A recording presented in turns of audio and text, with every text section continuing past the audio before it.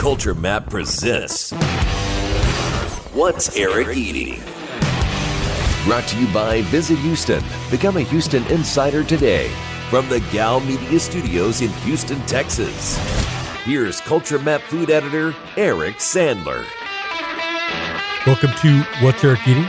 Culture Map's weekly look at all things Houston bars and restaurants. I'm your host, Culture Map food editor Eric Sandler. I have Youssef Nafaa from Bella Restaurants Group coming up in a little bit.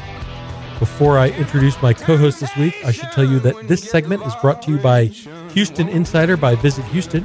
Whether you love Houston or want to get to know the city better, this free program is right for you. Go to visithouston.com/insider to learn more. I'm joined by my co-host this week. He is a frequent traveler and a passionate advocate for the Houston food scene. Matt Harris, welcome back to the show. How are you? Doing pretty well, sir. Glad to be here. I am glad you're here. We have much to discuss. Let us dive right into the news of the week. Topic number 1, 14 Houston chefs, restaurants, bars, etc. are James Beard Awards semifinalists. This is a very strong showing for the city that includes a number of national categories, including Outstanding Chef for Justin Yu, Outstanding Restaurateur for Tracy Vaught, Outstanding Hospitality for Hugo's, Rising Star Chef for Caitlin Steets of Theodore Rex, Best New Restaurant for both Squabble and Blind Goat, Outstanding Wine Program for Rosie Cannonball, and Outstanding Bar Program for Anvil. There are 5 local nominees in the Best Chef Texas category that's new for this year. They are Anita Jaisinghani of Pondicherry, Don Burrell of Culture, Jason Vaughn of Nancy's Hustle, Trong Nguyen of Crawfish and Noodles, and Manabu Horiuchi, better known as Hori-san, of Kata Robata. Matt, I lay that all out for you to say this. Are you surprised by any of these nominations? I may need a nap before I can digest all this information. Yeah, there will be a quiz after. I'm ready. All right. No, I think it's great. I mean, you know, there have been some structural changes to the James Beard, and Houston, more so than any other Texas city, is in the front. We are leading the way. I think it helps a little bit that there are some Houston fans on the Beard's Restaurant and Chef Awards Committee. Most obviously, Allison Cook, the food critic for the Houston Chronicle. Bill Addison, who is now the critic for the Los Angeles Times, but said a lot of nice things about Houston when he was the national critic for Eater. Kat Kinsman is on that committee. Jennifer Cole is on that committee. These are, veteran food writers who travel frequently and have been coming to Houston for a long time. So they've seen the city evolve. I think that is all to the good. I think that, that depth of knowledge is the way that you get a Best New Restaurant nomination for a place like Squabble or a place like the Blind Goat that's in a food hall. Don Burrell obviously is doing very good work at Culture, but that restaurant maybe hasn't received the national attention. Like this is probably its first brush with national celebrity. So, I think it's all to the good, and it shows that we really have the committee's attention. That said, do you think that any of these national finalists or national semifinalists are likely to move on to be the finalists? Of the 14 total, or of the 5 for? Well, so we have 2 separate topics, right? Like, for example, if you look at the other people nominated in the Outstanding Chef category with Justin Yu, there are some very famous chefs. Just like there are in Outstanding Restaurateur, just like there are in Outstanding Service, Outstanding Wine Program. So in the national, I want to come back to Best Chef Texas in just a second. But of the national, do you think, I think truly it is an honor to be nominated. And I would personally be pretty surprised if any of them move on to become one of just 5 finalists in their respective categories. I will give my leading candidate for who I think will. I have move two. forward. I would be curious to hear yours. Tracy Vaught would be my top choice to move forward. I think Tracy is a strong possibility. She's been nominated a couple of times before. I think Squabble, given its pedigree and its quality, has a shot at moving on at Best New Restaurant. And I also feel like Caitlin Steitz, as a rising star chef nominee, has a possibility. Oh, and Rosie Cannonball, just because David Keck and June Rodil are so well respected in the wine world. I think that might be potentially that might elevate them, but that's a long shot. It's a first year restaurant. And really, if we're being honest, like Rosie Cannonball has an interesting wine program, but the wine program at March, the tasting menu restaurant, will be a step up. And so I think maybe it might make sense to kind of like recognize what they've done, but like the real award for that should go to March, like eventually. Yes. So, all right. So then of the 5 Best Chef Texas semifinalists, do you have a prediction about who you think is the most likely to become a finalist? Well, it's interesting. That's why I asked. That's the only kind of questions you ask, Daddy, are interesting questions. I think if Hori-san gets to the finalist, he has a very good chance of winning. See, I think I think if I had to pick one, recognizing that they are all outstanding and worthy of moving on. 100%. But third-time semifinalist Trong Nguyen of Crawfish and Noodles seems to me like the strongest local candidate to advance because, 3-time semifinalist, it kind of makes sense. The Beard Awards have talked a lot about how they want to promote diversity and they want to broaden the kinds of restaurants that receive this sort of recognition. So Crawfish and Noodles, it's gotten enough national attention to sort of be in people's consciousness, whether that's on Ugly Delicious or some of these other TV shows. That feels like maybe the right one person. And then of the other contenders in the state, the 15 other nominees, I think Tootsie Tamarantz of Snow's Barbecue in Lexington is kind of a sleeper.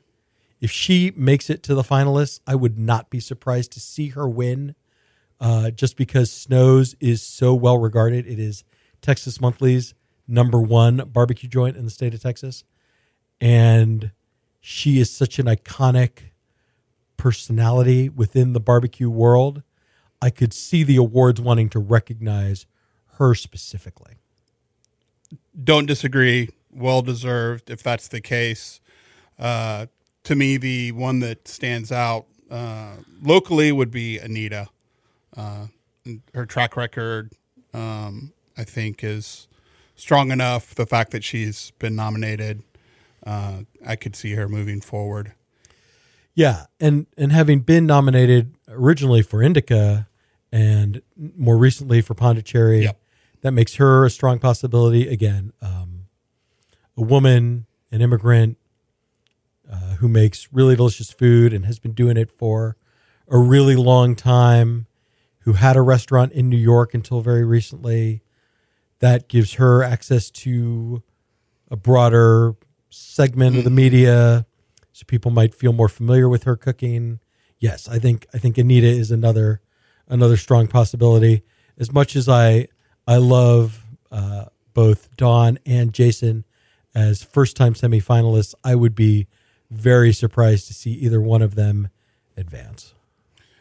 Right, which isn't any sort of criticism of them as chefs at all. No, I mean, truly the way I feel about all of these, both the national and the regional award, is it truly is an honor to be nominated. There are any number of very well-regarded local chefs who could have been nominated for this award. I mean, certainly I was surprised to see that Kaiser Lashkari, who was a semifinalist last year for his work at Himalaya did not make the long list again this year. But then, if you look at the list, like, who would you take off? And there really isn't anyone. Right. The thing that stood out to me is this is a good representation of where we are in the dining landscape. And I felt that the nominations fit pretty well with what's going on in Houston right now. Yeah, I agree with you. It feels like the right mix of places from Houston. Yep. So that, and it is, it's great to, again, Houston leads all other cities in Texas. So, and Dallas ahead of Austin in total nominations. I thought that was interesting. Yes. Some really strong mix of chefs that have some sort of institutions and some new places. So it's very interesting being the first year of having Texas as its own category. It's quite interesting. I think Misty Norris out of Dallas is one to watch. Yeah, Petra and the Beast is about as acclaimed a restaurant as exists in Texas right now. Yeah, nationally they've been Nationally they've gotten a lot of attention. Very, very well. So, yeah, we'll see. Look forward to it. It's yeah, exciting. Finalists announced at the end of this month, I believe on March 25th. So we will obviously revisit this topic in early April. I'll be glad to come back. I'll have you. All right. Topic number 2. Speaking of Jason Vaughn and Nancy's Hustle, he, along with his business partners, beverage expert Sean Jensen and pastry chef Julia Doran, announced that they are opening a new restaurant called Tiny Champions. The name refers to natural fermentation. The menu will include pizza made with naturally leavened dough and, quote, funky fermented vegetable dishes. It will also open in Edo, roughly 3 blocks from Nancy's Hustle. Matt, I knew that the Nancy's Hustle folks were working on another restaurant. I did not know that it was going to be a pizzeria. How excited are you for pizza from Nancy's Hustle? I'm going to say pretty excited. Yeah, I got this email and I had a minor holy shit moment of that's maybe the best. Like, of all of the things that they could have opened, pizzeria is among the things I would be most excited about. Yeah, and to clarify, pretty excited for me is way up there on the scale of excited. Right. You're never get too high or too low. No. But happy dance excited. Yeah. How's that? Yeah. We don't know a lot about this other than its location, which will be on McKinney Street. We know it'll open sometime in the fall. But so there's not terribly much to say about it at this point. But just to acknowledge that Nancy's Hustle has been a smash hit since it opened. It is the reigning Culture Map Tastemaker Awards Restaurant of the Year. It is the number 2 restaurant on my list of Houston's top 100. And so whatever that trio wants to do, I am here for. Agreed. And I think also coming off of what was a really strong year last year, it's good to sort of add some more momentum for 2020. Yeah, it's about the right time, and opening something that will be a little more casual, a little more affordable. Hopefully that means it's a little easier to get into. I mean, Lord knows, you want to book a 7:30 table at Nancy's Hustle on a Friday or Saturday. You're making that reservation at least a month in advance, I would think. Well, I mean, I would say go early or go late. And yeah, I mean, they're open till midnight during the week, so there's really nothing wrong with showing up at 10:30 on a Wednesday and tucking into that cheeseburger and an order of Nancy cakes. But now I'm hungry. Yeah, now me too. Anything else on this? No, it's great. I'm Me too. All right, topic number 3. A new churrascaria is coming to Highland Village, excuse me, that's wrong in the outline. Gauchos de Sol from Vintage Park is expanding. They have claimed the former Up space. Has a beautiful third floor view. I mean, stop me if you disagree, but I feel like there's a lot of churrascarias in this town. Generally, there's a lot of steakhouses, even more broadly, in and around the Galleria, which is, I would roughly include Highland Village in that general, vicinity. I don't know. Are you excited? I mean, like, what would it take for a churrascaria to grab your attention in 2020? To be honest, I don't really frequent churrascarias. I used to love them. Like 10 years ago, birthdays, big group events, nothing I loved more than just sitting down and getting, really fat and really full on slice after slice of picanha and those little lamb chops and the top sirloin and all that stuff. Yeah, it's not the idea. I can romanticize about the idea. I don't know. It's just never been something that really grabbed me. Right. Oh, we should say though that restaurants like it, whether that's Shama Gaucha or Fogo de Chao or whatever, are incredibly popular. Absolutely. And on any given weeknight, weekend, full dining rooms, people flock into that salad bar. They love the all-you-can-eat format. They don't mind paying $50, $60 a person, plus drinks, plus tip to have that experience. So as a financial proposition, I think this is going to be just fine. I get a little bit nervous about any restaurant that you can't see from the street. They have kind of a rough history, but can't argue with the location, right smack in the middle of everything in Highland Village. I did inquire. Up was known for its gigantic and very beautiful crystal chandelier. Apparently, that had already been removed from the space before they signed the lease. So, alas, no crystal chandelier for Gauchos de Sol, but they do serve prime beef. All of their beef is prime, which I think sets them apart from other churrascarias a little bit. They told me they focus on the service aspect. They don't try to rush you out, which I think is really nice. So, we'll see. Yeah, no, I fully realize I'm in the minority. It reminds me a little bit of Taste of Texas. Yeah, there is little there's a few restaurants that have a wider discrepancy between their popular acclaim and how like hardcore food obsessives and professional food writers feel about them than Taste of Texas. Yeah, and it's fine, and I've been, and no complaints. I get it, but it's just not something. Yeah, it's just not for me. No, yeah. I'm totally with you on that. I will certainly go to Gauchos de Sol at least once to check it out. I would be very surprised if it cracks my regular rotation, just because, I had a good meal at Shama Gaucha maybe a year and a half ago.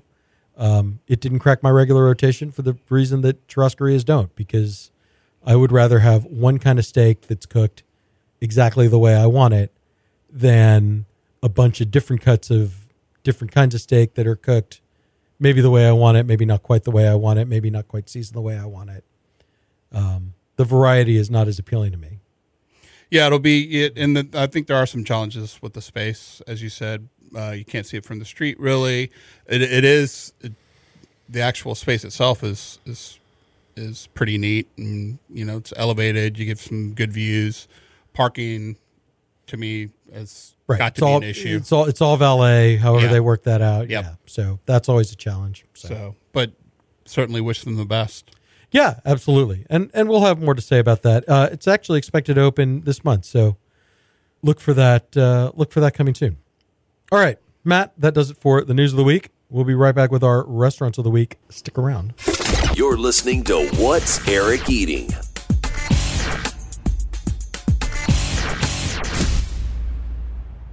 Love Houston? Join the club. Houston Insider is a completely free program built for Houstonians. Join me and thousands of others at exclusive events around the city when you take the 15-minute online course. Become a Houston Insider and get access to invitations to special events, sneak previews, giveaways, discounts, and more, plus weekly updates on what's happening in Houston. Learn more and take the course at visithoustentexas.com/insider. That's visithoustentexas.com/insider. Matt, for our restaurants of the week, I have 3 places I'd like to discuss with you. You and I went on a little mini taco crawl over the weekend that took us to Belly of the Beast, a new restaurant in Spring, as well as Taco Mexican Kitchen, a restaurant in the Heights. So let's start with those. Belly of the Beast is a restaurant in Old Town Spring. It is led by a Thomas Bille, Bille. Sorry, Thomas, if I've mispronounced your last name. He is formerly the executive sous chef of Odeum, a very famous restaurant in Los Angeles. Matt, I'm going to say we had a pretty fantastic lunch at Belly of the Beast. What about you? I'm going to say get in my belly. Yeah, this is a ambitious taco concept that covers a lot of different flavors. So we had like a fried fish taco, really expertly fried. We had fish was on point. Pork belly that got a Korean seasoning, like a house-made kimchi. We had a yam taco, roasted yam that was then mashed, served with a whole bunch of seasonings and a little bit of fried kale for a little crunch. All on house-made corn tortillas. I don't know. What would you say were a couple of your favorite bites from that meal? I enjoyed them all. I was very impressed. Yeah, I mean, we even had a ceviche. We did. That was a massive portion. $17 is not an unusual amount of money to pay for ceviche. I in fact paid a little bit more than that for a similar dish at Alma the night before, which I'll talk about probably next week. But I mean, the portion of the ceviche and just very simply seasoned, very fresh seafood. I mean, this is not close to where either one of us live, but this is a destination-worthy taco restaurant in Old Town Spring, and I will certainly go back there. I agree. There was everything that we had. I thought was thoughtful, well composed, good balance, good textures, great flavors, and was just really super happy. Yeah, I mean, you are a taco snob. This is true. So for the tacos to make you, quote, very happy, that's really saying something. Yeah, I mean, congratulations. We got to talk to the chef for a little bit, and I just am ready to go back already, and we were just there. Yeah, I may need to have him on the pod just because I'm kind of curious about how he got from Odeum to Old Town Spring. Right. It's an unlikely destination. Yeah, and it's got, I mean, just the whole experience the atmosphere kind of really fits with, I think, what they're trying to do, and you can see the growth potential there. They've had a little bit of outdoor seating, and it's, as we both know, it's close to Corkscrew, and yeah, we should say it's a short walk to Corkscrew Barbecue, which we availed ourselves of and got cobbler for dessert. I would say that the only dish at Belly of the Beast that I wasn't excited about was that tres leches crepe cake. I just thought it was it had kind of a gummy texture that was unpleasant. But yeah, the idea was better than the execution, and the flavor was there. It just, I think tres leches. I just think that just give me the delicious gooey cake. Like, don't try to fancy it up. But even if it had kind of lived up to its description, I love the cobbler at Corkscrew so much. I still would have wanted to get cobbler at Corkscrew. I think that's right. I mean, we're professionals. Yeah, absolutely. All right. And then or semi-professionals. Sometimes more professional than others. All right. And then let us discuss Taco Mexican Kitchen. This is spelled Taqo. It is right across from Savor at Yale and 14th Street. More traditional, right? We had just a kind of a classic beef taco. We had chicken that they gave the pastor seasoning to, squash taco, and then what was the? It was a grilled fish taco. Grilled fish, yeah. Which was really the fish was actually really nice. Nice flavor, nice grill. Yeah, I thought the squash was really good. Well seasoned, not chewy, like good texture. And I thought the quality of both they make both the corn and the flour tortillas. I thought they held up well. I thought they had good flavor. This is more of a neighborhood spot. Belly of the Beast is kind of a destination, but this is and I would say a strong addition to the neighborhood. No, I think that's right, and it was well patronized when we were there on Saturday. Yeah, they've got. I mean, the interior looks nice. We sat outside on the picnic tables. It was a bright, sunny day. It was nice outside, and there were plenty of people when we got there, and a lot more that showed up after we finished. I saw some people wearing Dynamo gear on their way to the stadium. I saw some people who had come from the rodeo run. Just a beautiful Saturday afternoon, a nice day to sit in the sun, eat a couple tacos, drink a beer, easy peasy. Yeah. You'll go back. To Belly of the Beast, yes. I'd go back to both. And then just real briefly, I think the last time you were on the show, or two times before maybe, we discussed the breakfast and lunch options at El Topo in West University Place. This weekend, they added dinner service, which we both went to. Two ships passing in the night, Daddy. Yeah, you were wrapping up as I was walking in. What did you think of your dinner at El Topo? Strong. Yeah, strong start. Strong start.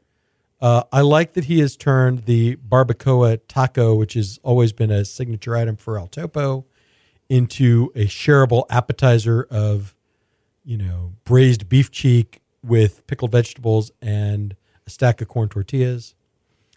I had the redfish, which is marinated and then pan roasted. We also had the kohlrabi, which is cut like a Hasselbeck potato, which is kind of interesting. That was a pretty slick dish. That I would say that was definitely the table favorite. Had the advantage of dining with a group of 6, so we were able to work our way around the menu pretty well. Oh yeah, did you get the chicken fried pork ribs? We did. What'd you think? I liked them. They were a little difficult to eat. Messy to eat, yeah. It didn't, which, I mean, again, I'm a professional.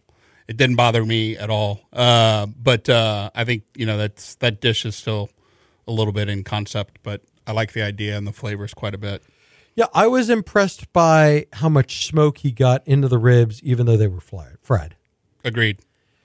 I'd say the only thing that really missed for me at El Topo was we had the churro for dessert. Okay. It was a little bit under-fried. Ours was not. Ours was pretty solid, red as a churro, although they were giving it, little El Topo touch. Did you notice the shape of yours by any chance? I did. Would you describe it as long and cylindrical? I would describe it, I believe, as closer to like a Guadalajara churro. Okay. Mine had a little bit of a phallic shape to it with a white sauce a namalaca that they spread on the plate. It's just this did not happen at our table. It's an interesting visual. I put it on the Instagram story. I got some comments. Is there going to be a PG warning for that? I thought this was a family show. Yeah, I don't know what words I can and can't say that will air in the radio broadcast of this show, because I want to say hashtag churro dick, but I think that's probably going to get bleeped. No comment. Yeah, I wouldn't expect you to. All right. So the only thing I wanted to ask you about the dinner at El Topo is it is a step up in price, but also refinement from the more casual breakfast and lunch fare. Do you think that will fit with the neighborhood, or do you think they should just serve tacos and burgers and call it good at dinner?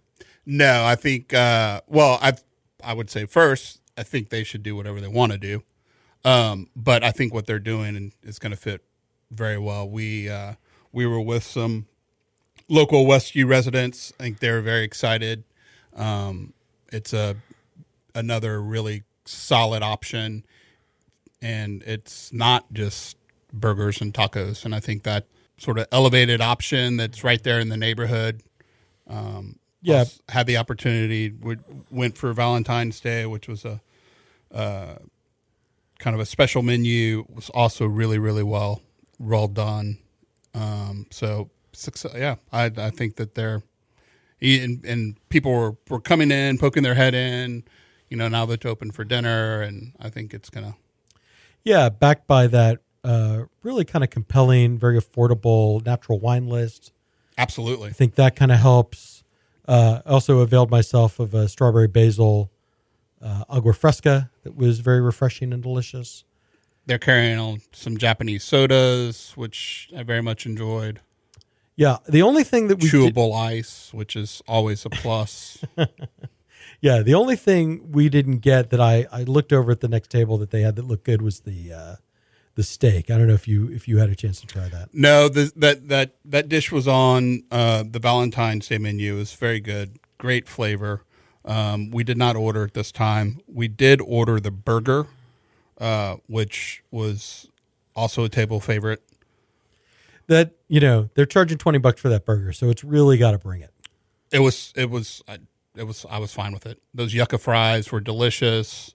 I think we ordered 2 burgers and split it up between the 6 of us, and I was very happy. All right. So, Matt, thank you for being here. Yes, sir. I'll be right back with Youssef Nafaa. You're listening to What's Eric Eating? I'm joined this week by Youssef Nafaa, the CEO of Bella Restaurants Group. Before I introduce Chef Nafaa, let me tell you that this segment is brought to you by Houston Insider by Visit Houston. Go to visithouston.com/insider to learn more. Youssef, welcome to the show. How are you? Thanks for having me. Thanks for being here. I always like to start these interviews at the beginning of someone's career.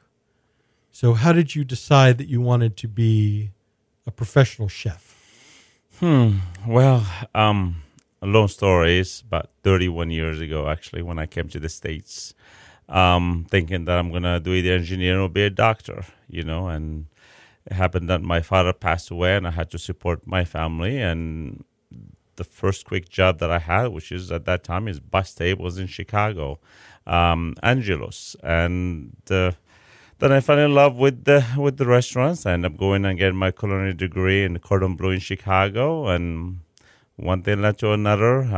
Worked there for a while. I was a chef for a while in Chicago, and until I came to Houston in '96. Yeah. All right. So you grew up in Morocco. Yes. What brought you to America?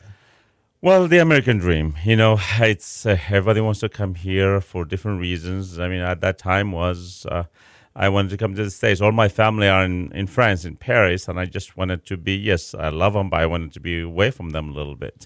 So I came to the States, and, I love it. I've been here now for 31 years. I have 3 boys, a great family, a lovely wife, and, happy with my business, and yeah. All right, so what prompted you to leave Chicago and come to Houston? Well, I came here as a consultant. First of all, I wish I knew any sooner, just to get away from the cold.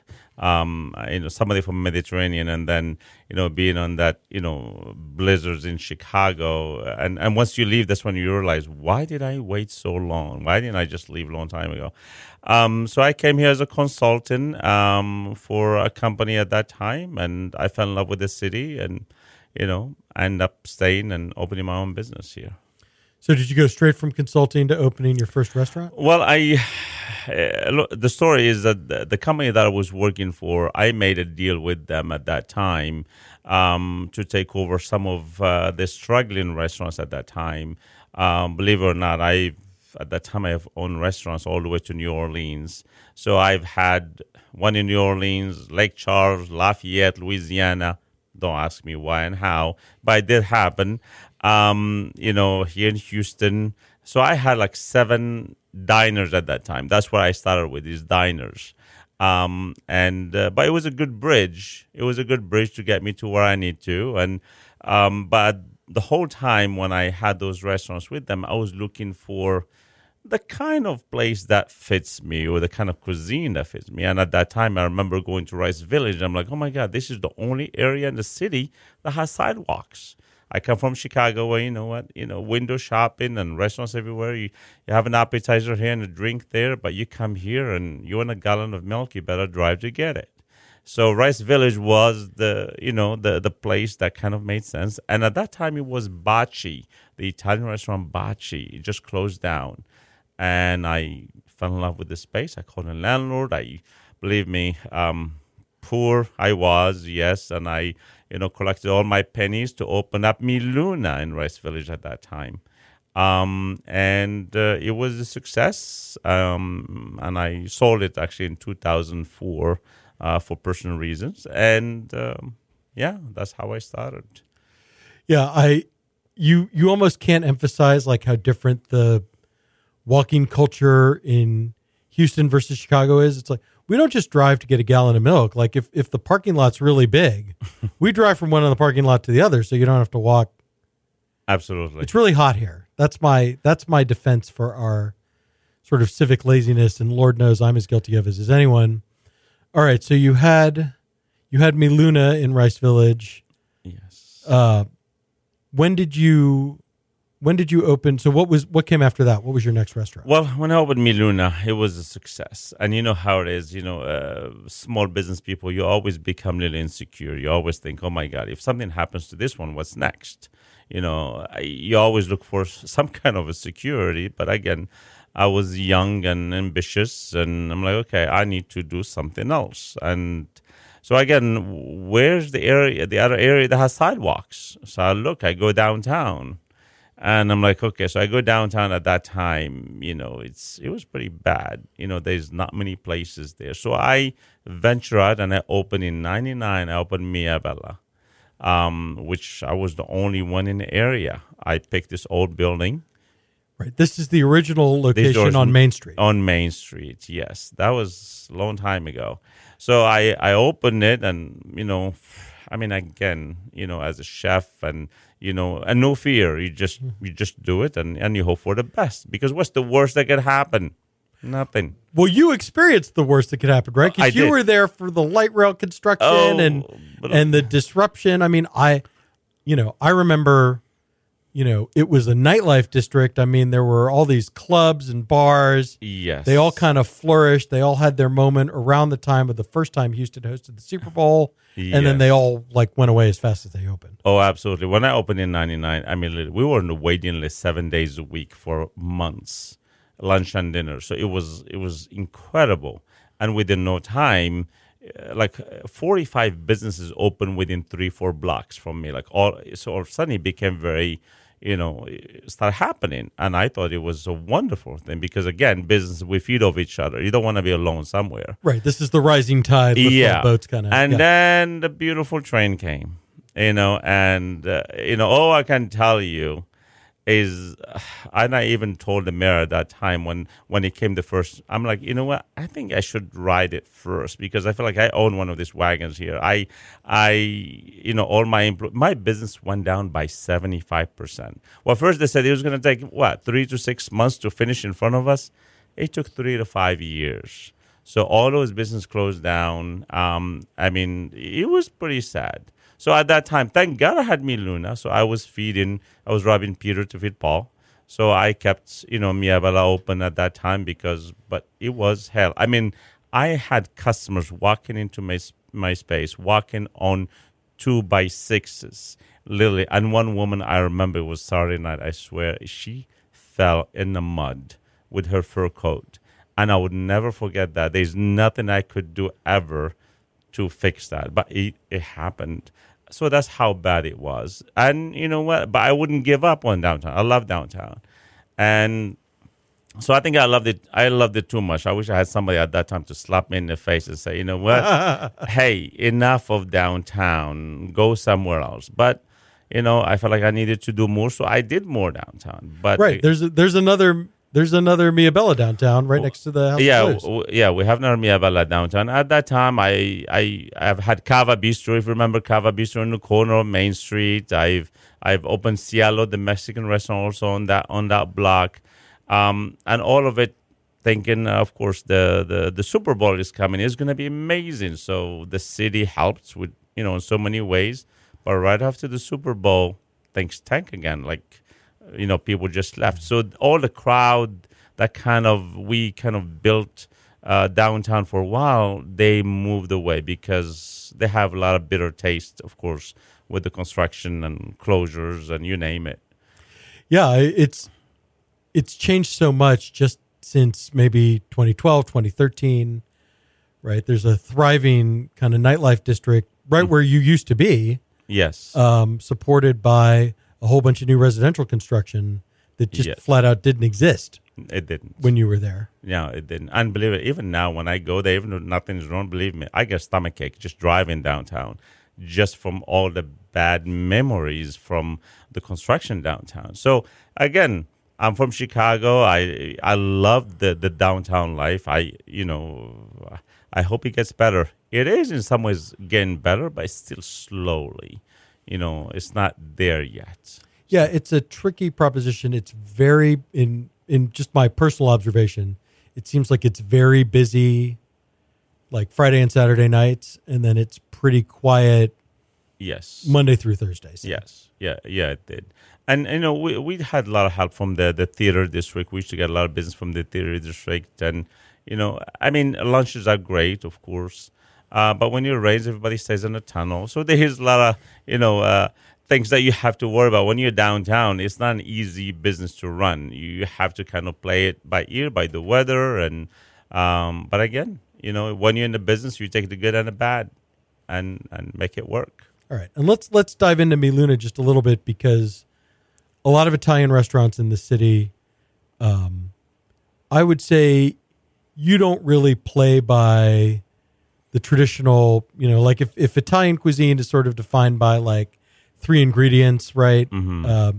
You don't really play by those rules. Well, the cuisine has changed throughout. I mean, even when you go to Italy, yes, of course, you can always get your pasta pomodoro and your basic things, of course, and your lasagna and your pizza. But again, the way I thought of Mia Bella, if I can still offer them, the fresh pasta that we make in-house, the stuffed raviolis, for example, and the stuffed tortellonis. But, we don't just stuff them with regular cheese, for example. We might stuff the tortelloni with smoked duck.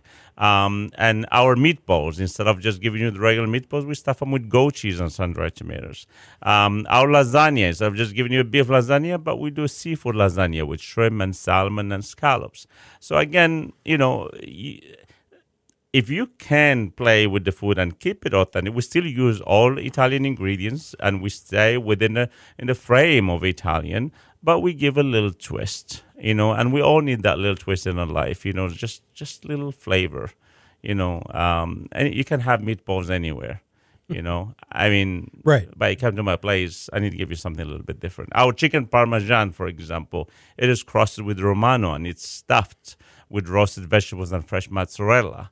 I can just give you a simple chicken breast and breaded and fried, and that will be it. But why can't I take it a little bit further and still give you the same flavor profile with the same Italian ingredients and something different? Right. And people really like it. I mean, Absolutely. you have 3 of those. Yeah, and we've been around for over 20 years, and I feel like we're part of Houston, and Houston is part of us, and that's important. All right. So when did you add Coco's Crepes to your roster? Well, crepes. Every Saturday. Well, it happened. Let's take it back. It happened when a national festival. It was France at one time. I don't know if you remember. It was France, and they asked me at that time. I had a restaurant called Papillon, in the corner, across the theater district, and so they asked me to do crepes, and do something French, of course, at the national festival. So I did, and I did 3 kiosks in a national festival. I was making my own Nutella by the gallons because, of course, it was crazy buying it at that time. And I had 3 kiosks, and we had a line of 150 in each kiosk. So when the National Festival was done, I had all this equipment left. What I'm going to do? I kept making crepes for my kids at home. So I'm like, okay, Midtown. I found this little place in Midtown, and I'm like, okay, this would be a perfect little creperie. So I opened Coco's in Midtown in West Gray. That's like 15, 16 years ago now. Right. I mean, this is kind of before, like, Ibiza was in Midtown, but this is like pre-Reef, pre-everything. Yeah, Midtown. It was like it was known for Ibiza and Mize, and that's probably, and Davids. Well, even Ibiza opened later, I think, after that. Ibiza, you're roughly contemporary. I think they were around for about 20 years. So, okay, you're in the same kind of general ballpark. Yeah. So we opened there, and we served crepes for quite some time, and then people kept asking for crepes in different areas, and we said, okay, well, why not? Let's open a few of them, and now we have about 10 locations around the city. Actually, the 10th one is opening in Cyprus next month. Yes. So how would you kind of describe your crepe style?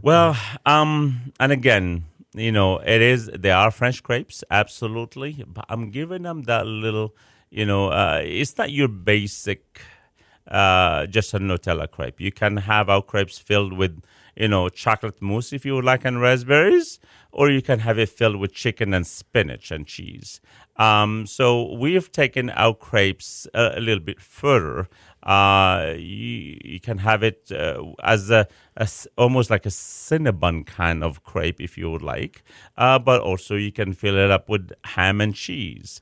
But more importantly, when I opened Coco's, I wanted it to be a place where, just like when I had my little kids, you go somewhere and you're like, okay, there's something for the kids to eat, but there's nothing for the adults.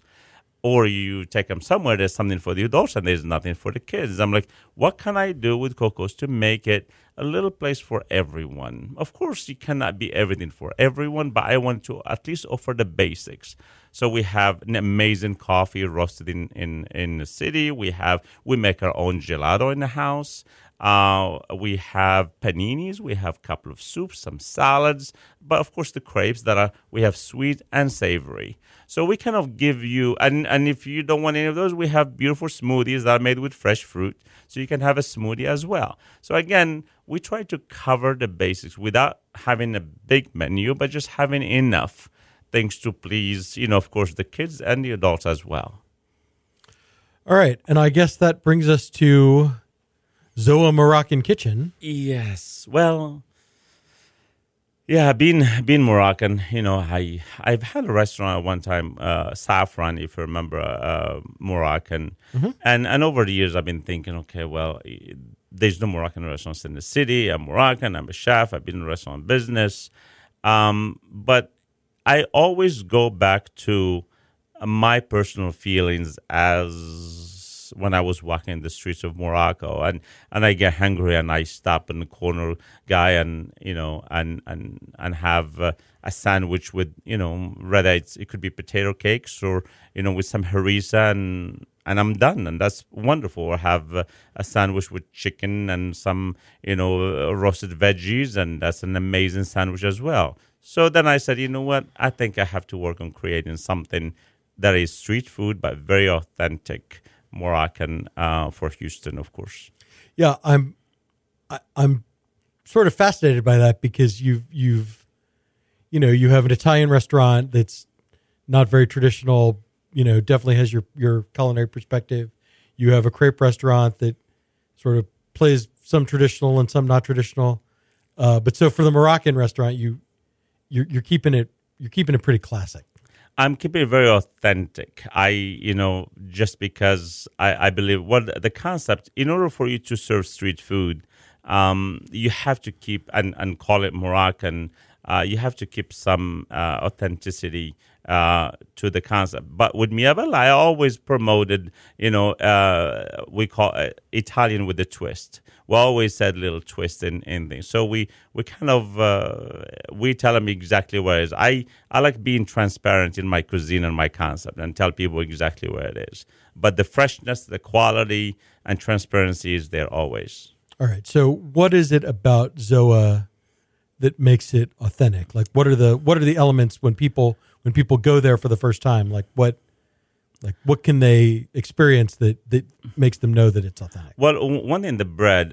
My office is so sick of the bread. I've been feeding them that bread for 2 years now, just making sure that I do it right. And every time I call Mom, I say, "Look, Mom, am I doing it right here?" So, and actually Brian is here. He can testify to that because making the bread very authentic, and then just like I used to do before I go to the beach. I open the fridge and take a piece of bread and fill up with what Mom had left over, whether it's roasted eggplant or some chicken, and believe me, those sandwiches are incredible. You give me a good sandwich today of anything, and give me a choice between an amazing sandwich and a steak somewhere. Believe me, I'll pick a sandwich any day. Well, and we don't, we've talked about this, I've talked about this on the show before. Houston is just not a city that has like a lot of really ambitious sandwich restaurants, right? They're all pretty traditional. Well, that's the thing. I feel like if you're going to eat something, at least make sure it's not boring in your mouth. I mean, if it doesn't, the way I see it, if you bite the first bite, you better be looking forward to the second bite.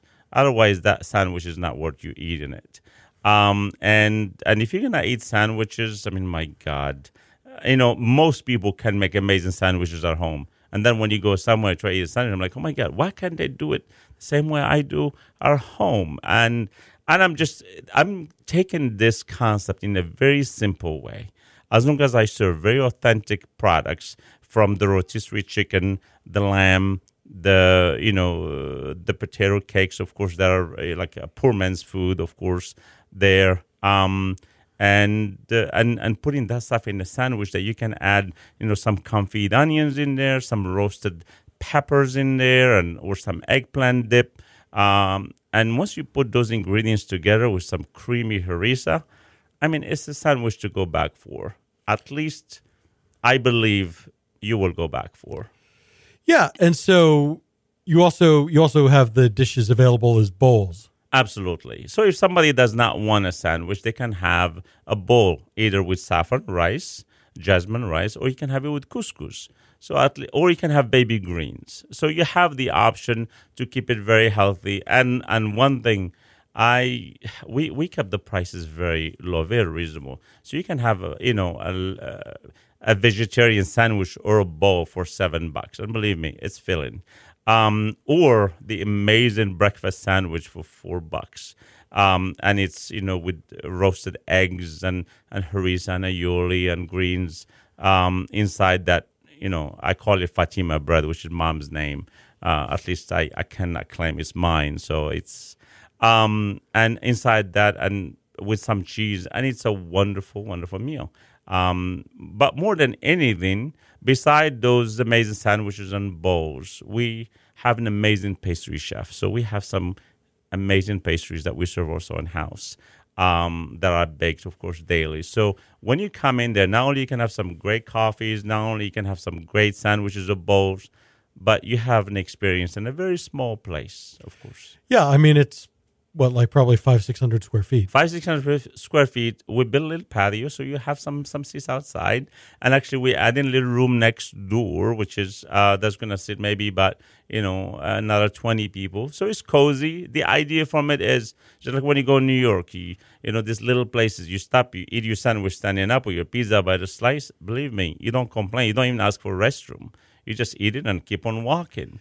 Right. It's I mean, the focus is kind of on a quick lunch, that it's kind of, Chipotle style, right? So people can pick what they want in terms of what they want in their sandwich or on their bowl.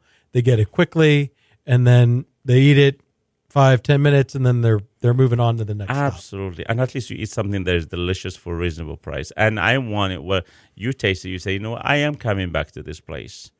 And that's the idea. Yes. I did get the opportunity to try it last week. You invited me in. It was very kind of you. You tasted me through my pleasure. All the different proteins. I was very pleased with it. And I do think, there's it's always an interesting mix of dining options where you are, which is just right off of Washington Avenue. And I do think, there's always room for high quality, fast casual, very affordable. Like you said, I mean, I don't think, I think lunch for most people will come in right around $10. Yes. With a sandwich and a drink. So yes. I think, I definitely think you're onto something. Wonderful. Well, I mean, that's the idea is to make sure that we offer delicious food. And that's the point and also I want to at least something from back home. I want the people here that never been, to Morocco. People always think Mediterranean is hummus and baba ganoush. Well, there's a lot more to it.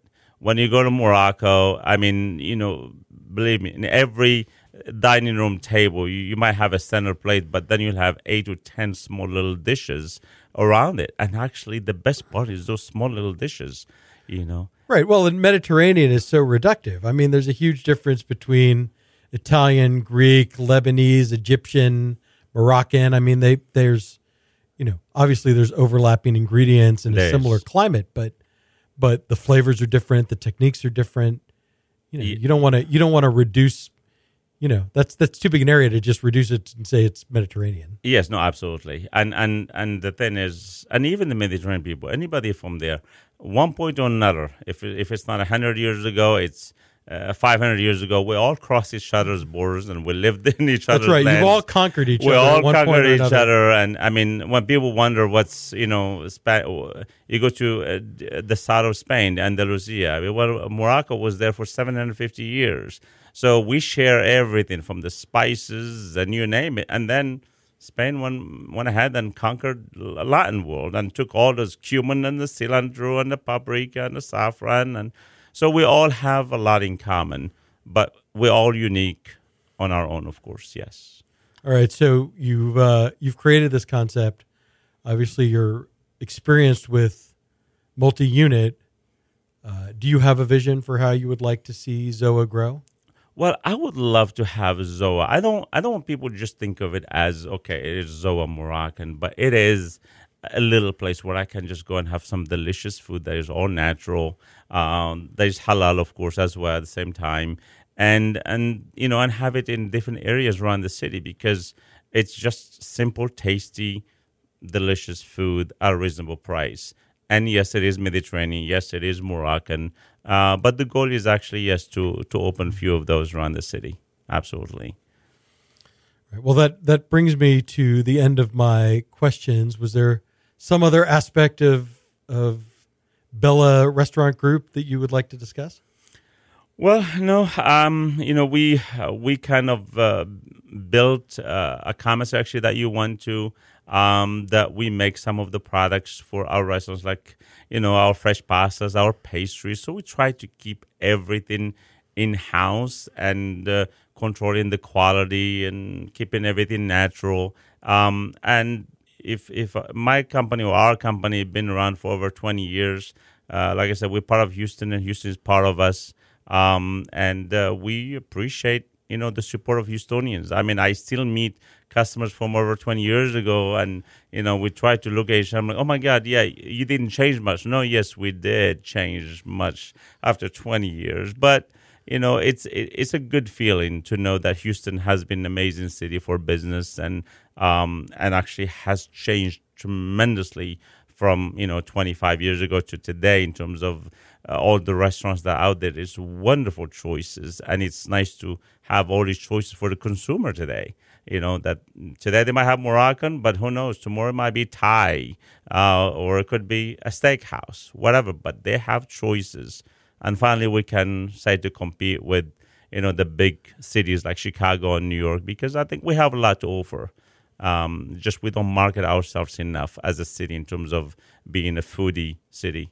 But we're I think we get a little better every year. I think we're kind of breaking through for people, but I do think, if you're kind of a national foodie and you're kind of paying attention, like maybe that Houston's a great city to eat in, but if you're less aware, sort of less vigilant about that, like maybe you still think we're all steaks and barbecue. And that's the thing, which is so not true right now. I mean, all these authentic cuisines around the city. And the food is changing. It is just thinking that I'm going to Moroccan fast casual, fast food, but there's so many other concepts out there now that, authentic food is in demand, and people are looking for tasty food. They're not looking for boring stuff anymore.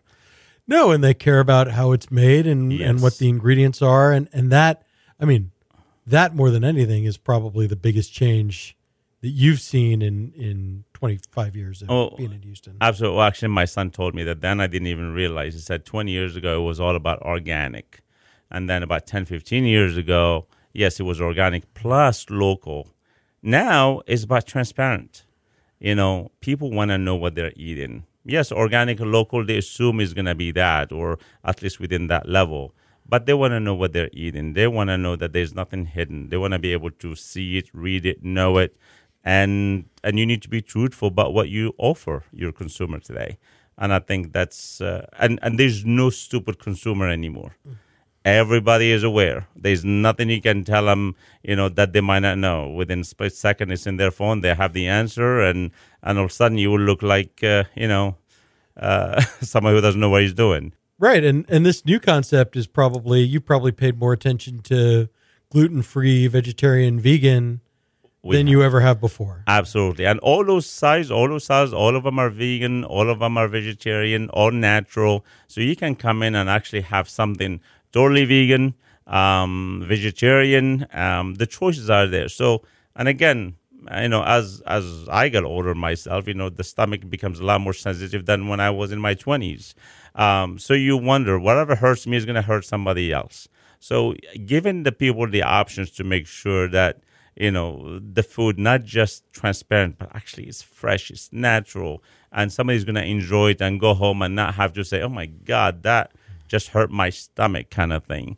I think about that. So I want my customers to say, oh my God, that was delicious. I can't wait to come back. Well, and especially at your price point, I mean, you're essentially going head to head with fast food.